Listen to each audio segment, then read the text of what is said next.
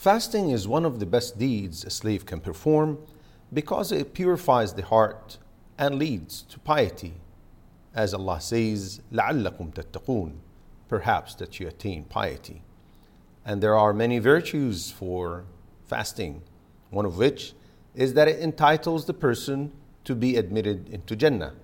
The Prophet ﷺ said, anyone who dies on a day whilst he is fasting will be admitted into Jannah. And Abu Umama, may Allah be pleased with him, said, I asked the Prophet ﷺ to command me with something that will entitle me to be admitted into Jannah.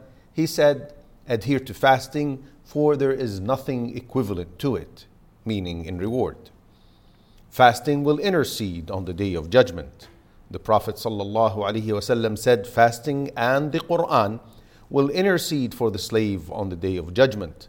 Fasting will say, O my Lord, I prevented him from food and fulfilling his desires during the day, so allow me to intercede.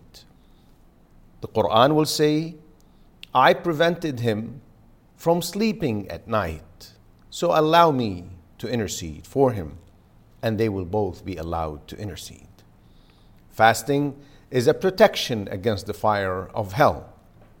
The Prophet ﷺ said, whoever fasts a day for the sake of Allah, Allah will take him far from the fire of hell, a distance of 70 years. Finally, Allah Azza wa Jal did not assign a specific reward for it. The Prophet ﷺ said, all the deeds of the son of Adam will be multiplied tenfolds, up to 700 multiples.